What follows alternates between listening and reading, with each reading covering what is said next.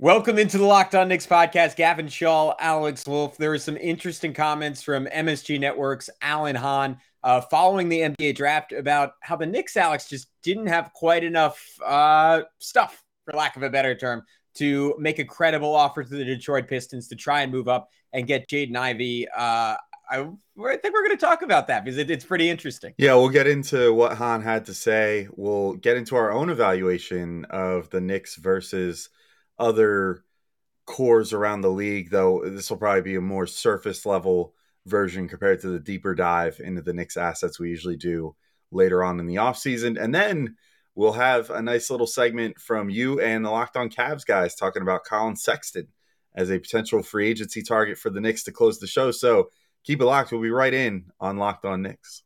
You are Locked On Knicks, your daily New York Knicks podcast, part of the Locked On Podcast Network, your team every day. And I think we see Willis coming out. There he comes right now. Starks within the 5. Ewing for the win. Yes.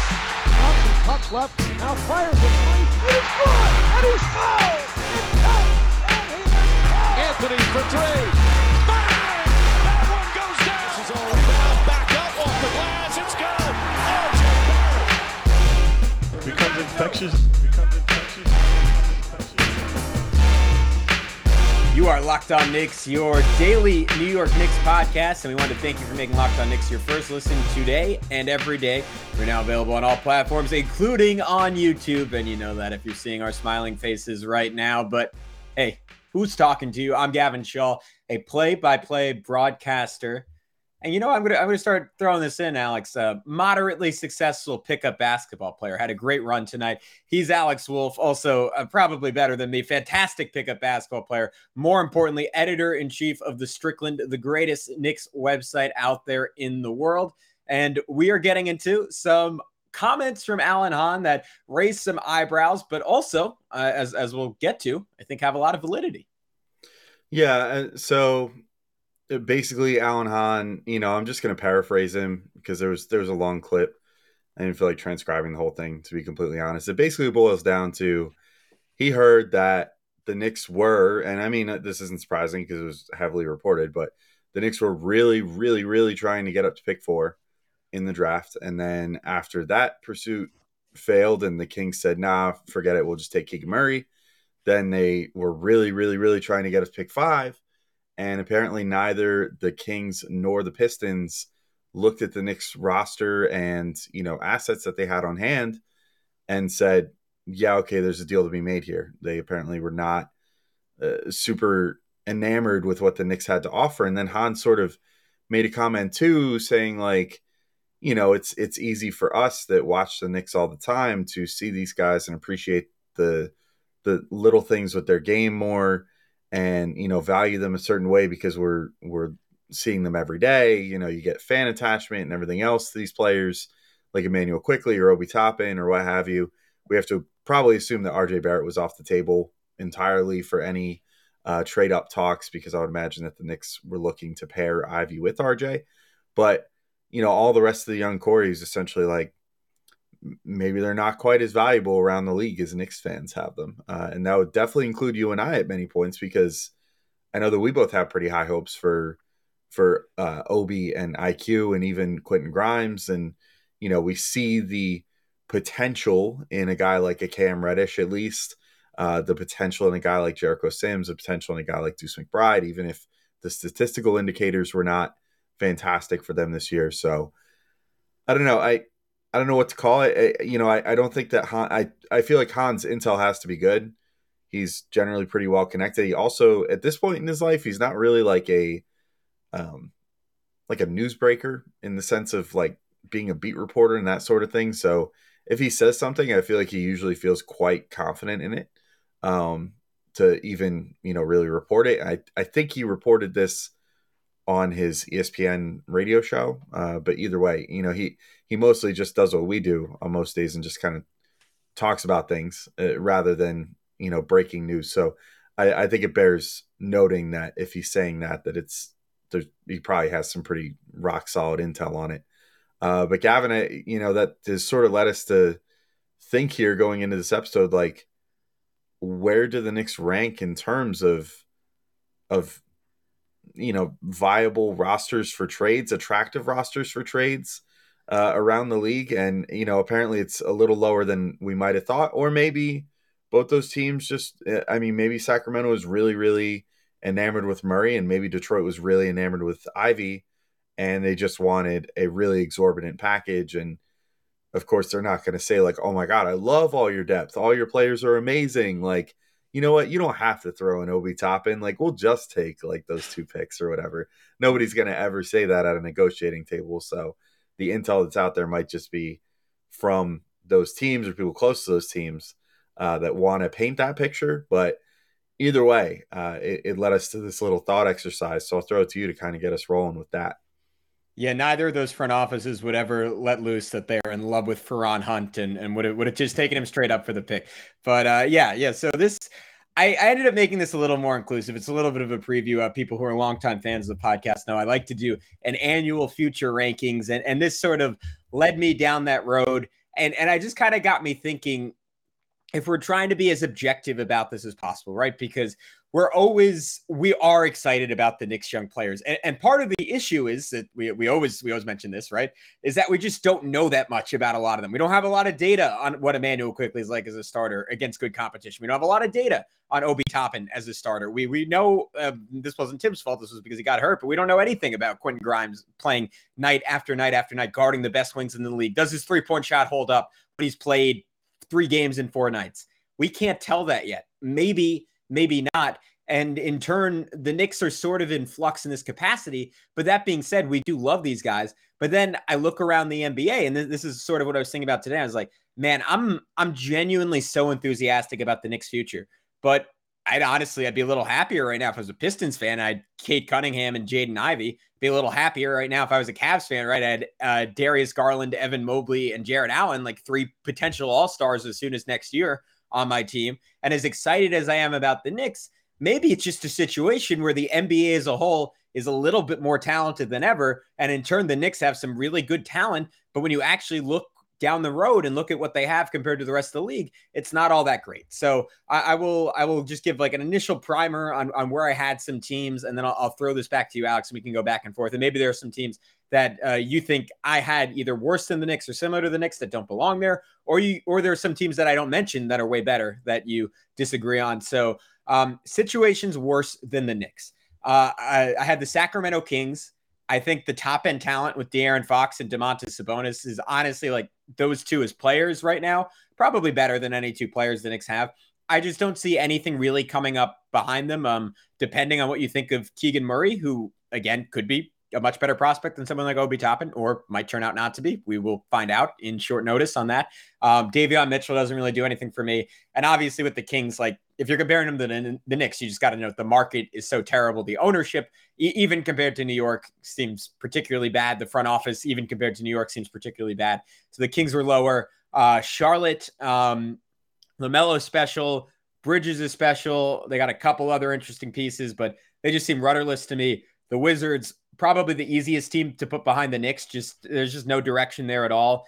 Similar with the Jazz, where they have 2 players just way, way better than anyone in the Knicks. They've had more success in the last 5 years than the Knicks have had in the last 20. So it feels weird putting them there, but I just think that's a ticking time bomb with Donovan Mitchell. And you could argue that Mitchell will just net them back so many assets in a trade that they could be ahead of the Knicks. I'm open to being wrong on that one. The Spurs, that one's more about the market. They have similar young talent to the Knicks. And DeJounte Murray is kind of an RJ Barrett equivalent to some extent, except a little bit over, maybe older, maybe a little bit less of a ceiling, though he is a guy who averaged a near triple-double this year, so what do I know? And then I had the Pacers, just because they'll never get a free agent, even though I love Tyrese Halliburton, and in a draft of everyone on both teams, I'd honestly probably take Halliburton first. They have some other interesting young pieces, but I don't really see the vision.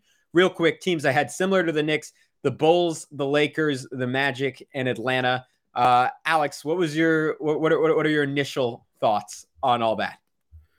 I agree on some counts. I disagree on some others. I actually think Charlotte I would have probably a little higher than the Knicks if it didn't look like they're sort of moving towards not retaining Miles Bridges right now.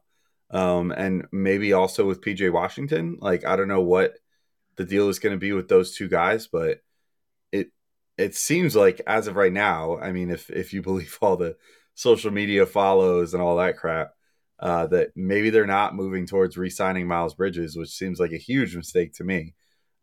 If they do that, obviously that is a huge hit to the young talent that they have on the team, and that's going to make it basically like just LaMelo that you're looking at as like the lead and pretty much only like young player of value on that team. So if they're smart and they retain Miles Bridges, I would put them maybe on equal footing, maybe even slightly above the Knicks. I totally Just agree. very quick Yeah. question. Would you take LaMelo over RJ going forward? Oh yeah. Yeah.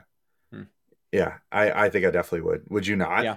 No, I would. I would too. But I think it's close just because I think he just doesn't play defense, and offensively, like even though he's unselfish, it's still like a little.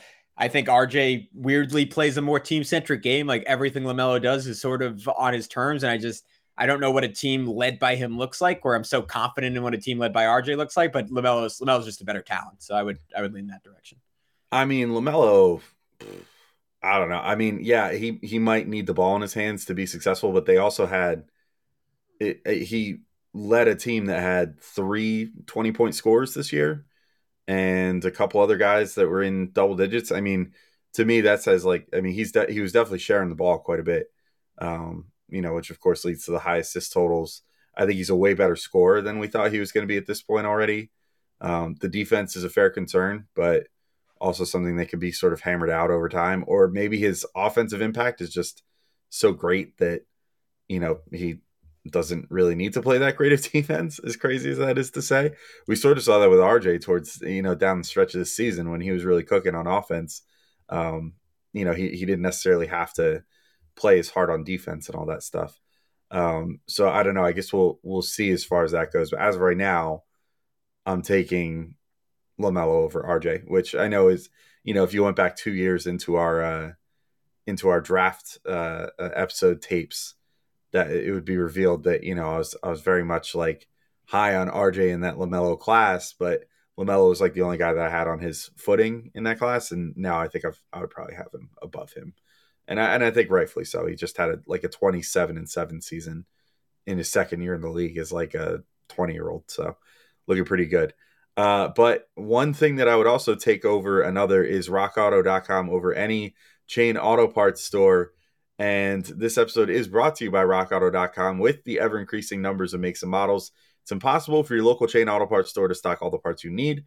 Why would you want to endure pointless or seemingly intimidating questioning about your car and wait while the person behind the counter orders the parts on their computer, choosing only the brand their warehouse happens to carry? You guys have computers with RockAuto.com at home and in your pocket.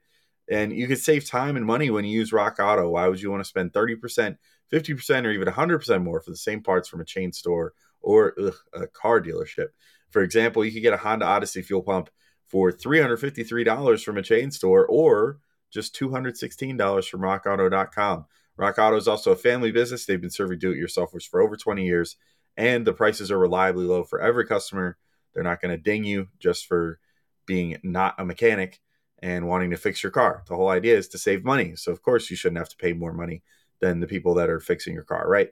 So go to rockauto.com right now, and you can see all the parts available for your car or truck. If you decide to get something, right, Locked On in their How Did You Hear About Us box so they know we sent you. Amazing selection, reliably low prices, all the parts your car will ever need. rockauto.com. All right, Gavin, and continuing to break down this list here. I think I don't think I have to say too much more. Like the Jazz, I agree with you because no matter what success they've had, it looks like they're cruising for a bruising as far as having to trade off their two, best players that have led them to all that success. And they also are sitting right now with not having the guy that drafted those guys because he works for the Knicks now in Walt Perrin. So maybe you can, get a thunder load of picks for, the guys that you have on the team right now, but I don't know if they're going to be able to knock it out of the park like that again. And I guess only time will tell. The Spurs, same deal. That they're kind of at a weird impasse right now where they've been sort of like the Knicks where they've been like bad, but not bad enough. And so they haven't really drafted any like top end talent. And maybe somebody pops, maybe Josh Primo starts to look like a big time player, something like that. The Pacers, I agree with you too. I like Halliburton, but otherwise they're just sort of this weird team in flux where they just can't make themselves commit to just being bad. And as a result, I think that they're going to still have these guys that have obviously middling value in like Miles Turner and Malcolm Brogdon. Otherwise, there's probably a decent chance that one or both of those guys would have gone on draft night or something because, they showed a willingness to fire sale a little bit if they get a good return this past year. But I'll let you throw out the teams out there that you think are similar to the Knicks. And I maybe got one or two more that I would add to the list as far as teams that I would put on similar footing to the Knicks in my estimation. Yeah, so I mentioned them real quick earlier, but I'll go into my reasoning a little bit more. The Chicago Bulls, I would throw out more talent right now than the Knicks, but the ceiling just feels so capped for them. I mean, a little more interesting if obviously they're rumored to be in the market for Rudy Gobert, or if that turns into, who knows, like I don't know if this works from a cap perspective, but like a DeAndre Ayton would drastically change my opinion of them. But it feels like the whole future of that team is very predicated on Patrick Williams becoming a star. And while he's looked good as a young player, we haven't really seen flashes of that. I mean, DeRozan, I don't think is ever going to play as well as he did last season. And LaVine, there are some injury concerns, and there's some concerns that he may not even resign. The Lakers were a funny one to me, right? I really just out of spite wanted to put them lower than the Knicks because obviously the Russell Westbrook situation is just such an abject disaster. And they have really no interesting young talent on their team. And that combination is bad, but they also have LeBron James, and they also have Anthony Davis. Of course, Bron might want out. Anthony Davis had a weird and very bad, by his standards, years a season ago. But when you have those two guys, and the Knicks have no one like those two guys, I still would maybe put them just ever so slightly ahead of the Knicks, even though they don't have a first-round pick in a million years. You know what? I might even scratch that. I think I take the Knicks situation over the Lakers, like, because they're not going to win the title next year, especially with this Kyrie stuff. All right, moving on. The Orlando Magic, terrible market, should be noted, but the young talent is super duper interesting. I think there's a chance that Franz Wagner ends up being the best young guy on either team, maybe the best guy, period. Paolo Banchero, I know we were debating this earlier in the draft cycle. I would take him straight up over RJ right now, just because I think there's a higher ceiling at his height, even though he hasn't proven nearly what RJ's proven in the NBA. And then the last team I had there were the Hawks. And that's just because I'm not a big fan of having Trae Young as your best player. But when I sit with that for a minute or two, I also fairly acknowledge, like, hey, like, it's still better to have Trae Young than not have Trae Young. And if he's your second or third guy, all of a sudden that team down the road gets really interesting. Plus, they just took AJ Griffin, who I like in the draft, have some interesting young pieces. So Atlanta maybe would be slightly ahead of the Knicks at the end of the day. But those are the teams, Alex, I had in kind of the same stratosphere. Do you think, is there a case for any team that wasn't on either of my lists that you think is closer to the Knicks than maybe I'm giving them credit for? I do, actually. I think I would add, and they're all bottom scraping teams, honestly. And so I would also add the Rockets to that list. I would add the Pistons to that list. And I think those are the main ones. I would borderline put the Pelicans on that list. Mostly because it's like, what have the players on their teams done? Like, I actually honestly would maybe even, and I know it's kind of ironic because they just got the number one pick and everything, and they were like actually bad, but I don't know. I feel like the Magic, I feel a little more confident in some of their players even than like some of the guys on Detroit, for example. Like, I think that Cade is a singular talent and all that, and he's really great, and he's going to lead a really good team at some point in his career. But like we have talked about, this year's draft, if you take a step back from it objectively, of course we talked ourselves super into these guys, but like, a guy like an Ivy might not have necessarily been a top 5 pick in a stronger draft, or any of these top 5 guys might not necessarily have been top 5 in stronger drafts. This was universally considered to be like a somewhat weak, like, star power draft. So if you believe that, then, Detroit was already so bad. They add a couple of lottery picks from a consensus not as strong draft. how does that change their trajectory? You know what I mean? Like, I would feel good if I was a Pistons fan, don't get me wrong. And I would be hoping like, oh, Duran's a monster physically. Ivy's so fast. Like, they are like perfect fits with Cade. But I also wouldn't be surprised if Detroit only won like 26 or 27 games this year, even with a second year Cade Cunningham and, all this like promising young talent. And I will say that's one thing that the Knicks young players have done. And granted, they've had a lot more like quality veteran, support around them for better or worse, depending on how Tibbs decide to use them. But, these Knicks like finished with a better record than most of these teams we mentioned here this year. They just happened to miss the play-in because the East was so much more competitive this year than in previous years. But they were, they finished with a better record than the Pelicans, for example, who wound up making the playoffs just by virtue of the play-in in the West. Like, I don't know, maybe the Knicks could have done that if they had managed to make it into the play-in. We'll never know. Maybe they could have done that same thing in the Western Conference if they just got transplanted over there into that 10 seed. So I don't know. I think that's my only pushback. But, obviously you look at what could these teams accomplish in a trade, and I think that's where it starts to get a little more fuzzy, because it's like if the Knicks were motivated to move Julius Randle, I don't think he is a pure negative value at this point. If they were motivated to move an RJ or Quickly or Obi, I think that's where it starts getting a little iffy based off the Hahn report. So if the Knicks players are contributing to more winning on the floor but aren't valued as high because they're not playing big minutes, then maybe you could make the argument like, well, New Orleans has more assets on their team just because of the fact that like Zion is just valued more around the league for being a 30-point per game scorer damn near in his second year in the time that he played, or Brandon Ingram is a 20-something point per game scorer and is super young still and is definitely worth something.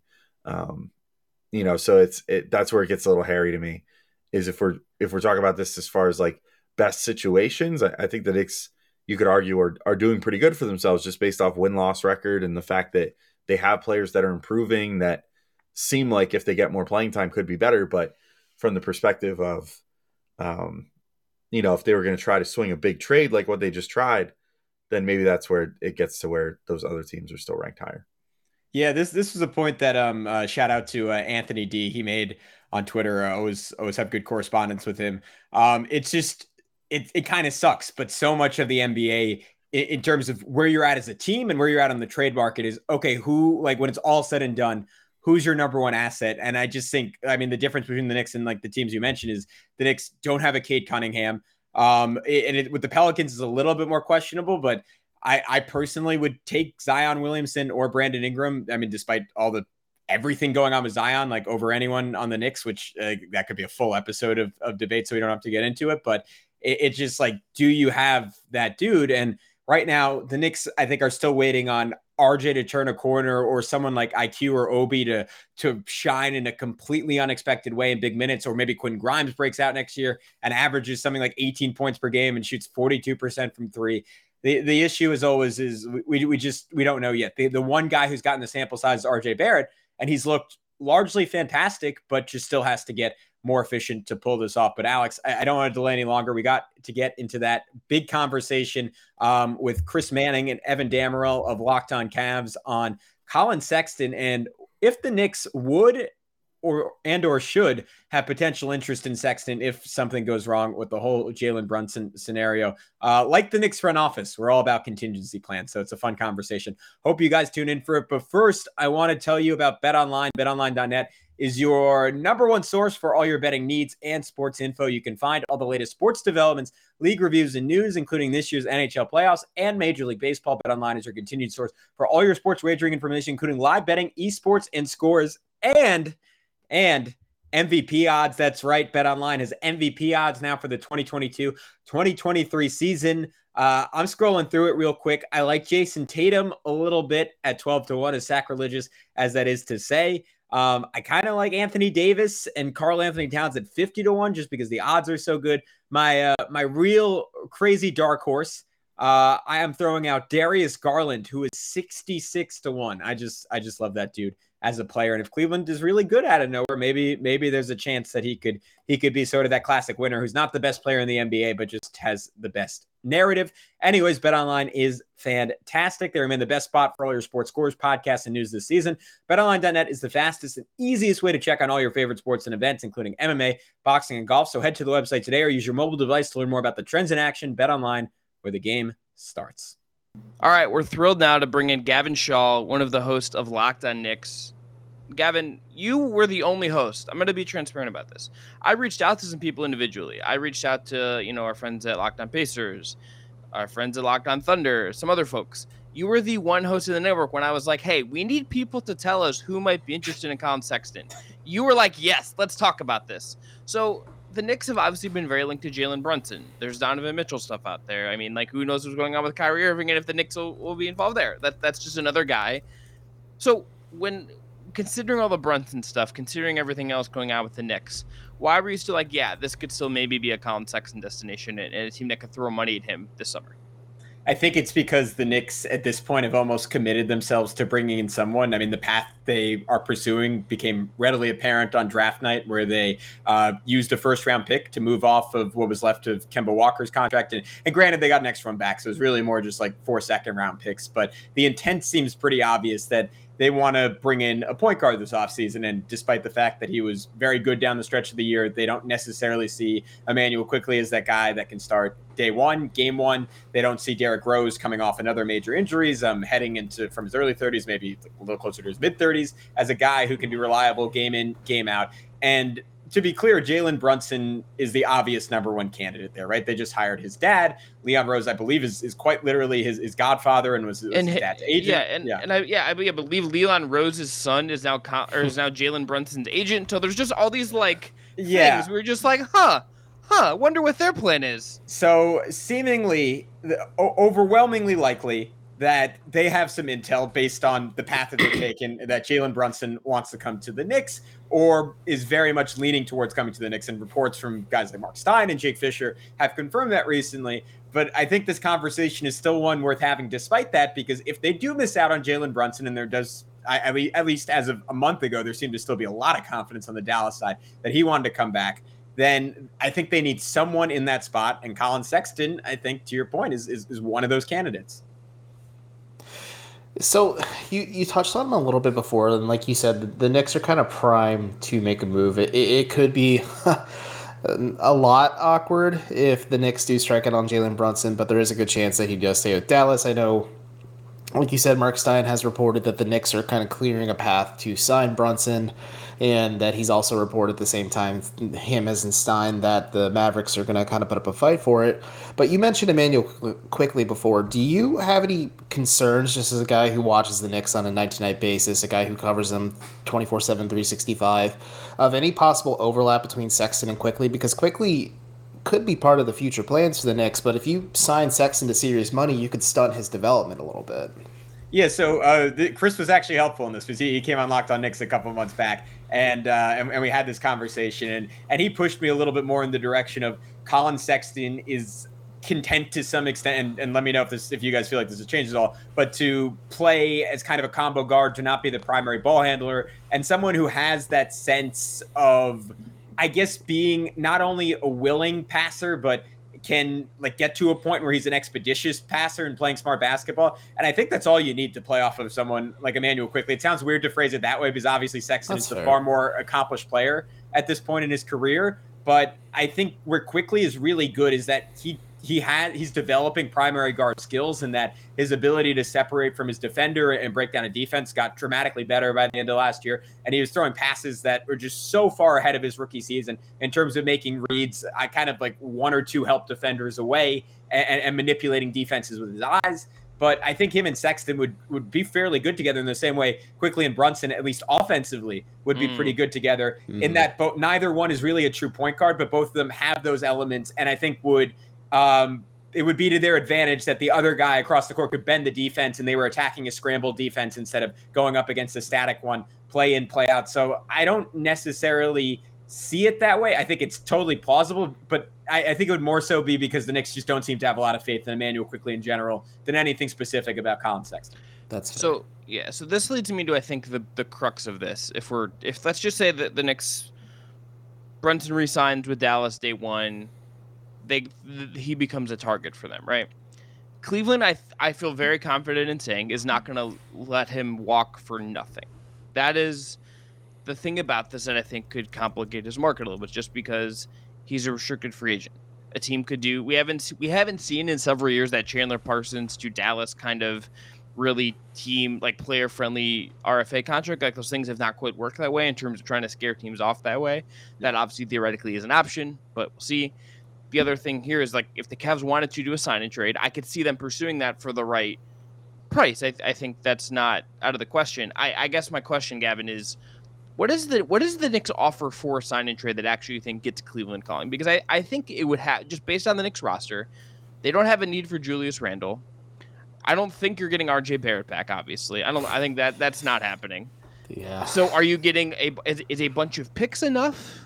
Are you asking for a Toppin? Like what is the price here that maybe makes sense if they were going to go another round? Because again, I think at the end of the day, even if Cleveland doesn't plan on having Colin Sexton on this roster 3 years from now or something, or they still maybe want to move him in the future, they're not letting him walk in the summer for nothing. It doesn't make sense for where they're at, or frankly, it doesn't make sense from a team building perspective.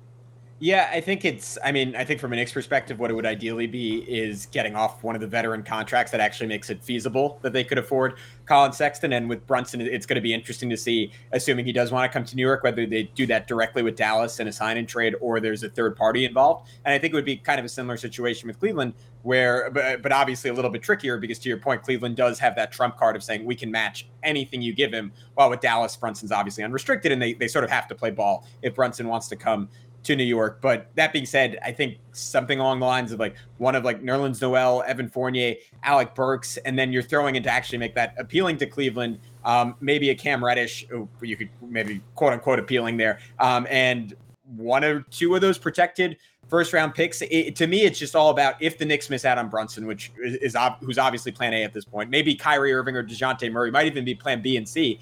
But if you get down to plan D, how desperate is this front office to remain competitive now? Because to me, that's the message that is getting screamed at me, is that this Knicks team is dying to be a 6, 7, or 8 seed rather than missing the playoffs by a comfortable distance again. And I think that's where, if you're Cleveland, I'd be pressing on that, saying, hey, we want a Quentin Grimes, we want an Immanuel Quickley, we want an Obi Toppin back in this deal. Personally, if I'm the New York Knicks, I'm not really interested in that. I'm saying I want to give Immanuel Quickley a shot at being point guard and seeing what he can do.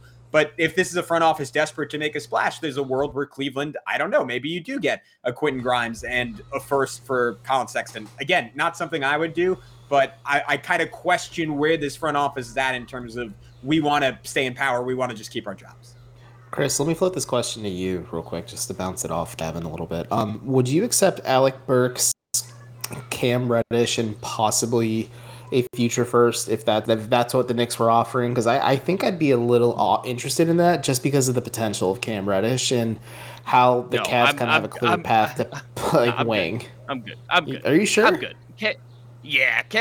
Cam Reddish is the potential and idea of Cam Reddish is great. You have to pay him as well. You're not you're saving yourself any money by trading for Cam Reddish. That's part of this. Burks is fine, but I don't it's not a massive, I think, help for you. You already have Karis LeVert. I don't think I need Karis LeVert and Alec Burks.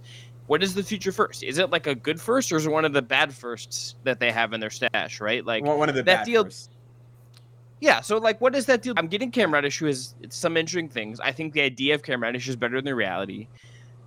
Just honestly, just at that point, I'm just matching the offer and saying, okay, we'll have Colin Sexton. He provides the speed we need. With his scoring, I think to some degree he is underrated as a scorer, just based on how efficient he's been at his age. That doesn't do a thing for me, honestly. That's fair. Yeah, can I say something at you guys real quick? Sure. I mean, where are you guys at in terms of your urgency to bring Colin Sexton? Because this is something Chris and I touched on last time. And to Chris's point, 24 points per game, good efficiency. What was it, age 21 season? That's nothing to scoff at. I know. Garland emerging is potentially an all NBA guy in the next couple of years, like complicates that a little bit and gives you maybe some pause. But do you guys want Colin Sexton back ultimately? I mean, even to your point, if you get like sort of a moderate return like that?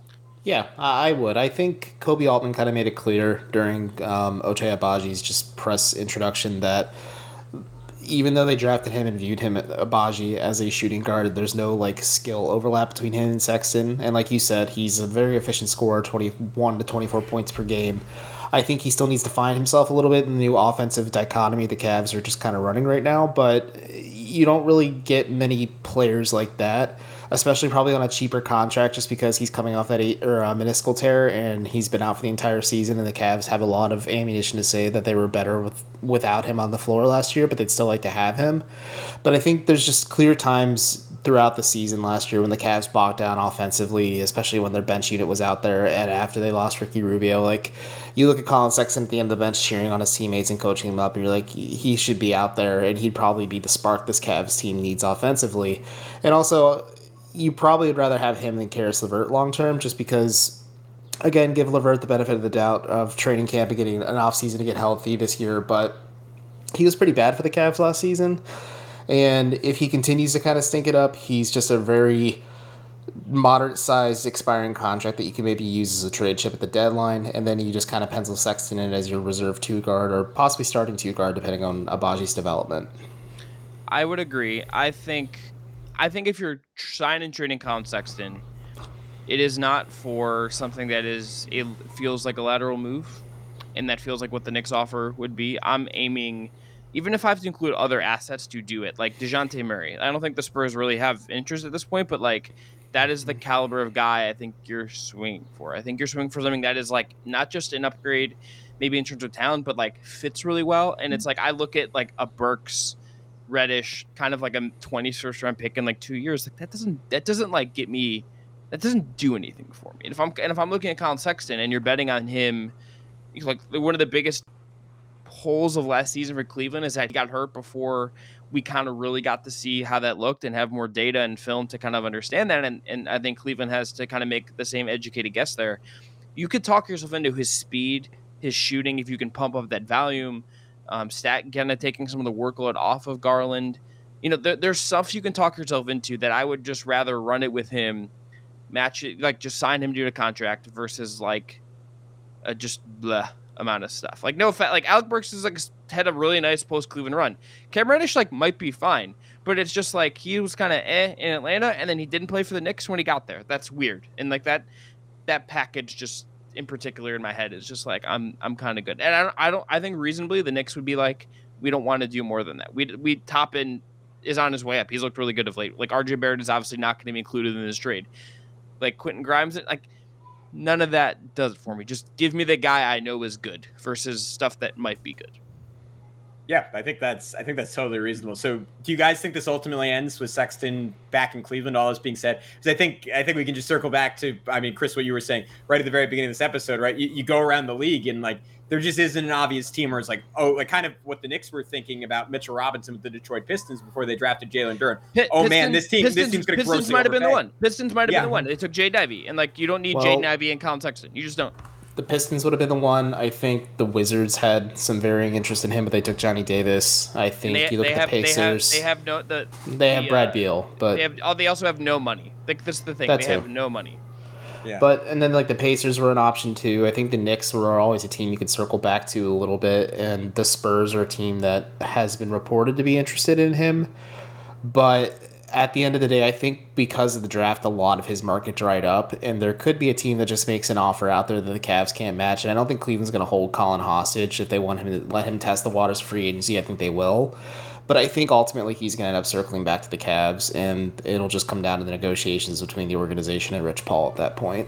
Yeah, and I would guess it's not going to drag out a long time. It doesn't seem to benefit anyone if this is going to drag out a long time, because if like his market dries up, you just come back and do business. And maybe there's a surprise here, maybe there's something we're not seeing, but it feels more likely than not that he is back on some kind of contract, and we see how this looks in the fall, and maybe he'll Maybe he'll come to. Maybe he'll put on a show in New York when he's he'll get his MSG performance, and Nick fans will get mad, or we'll be like, yes, maybe they should have got him instead of like not.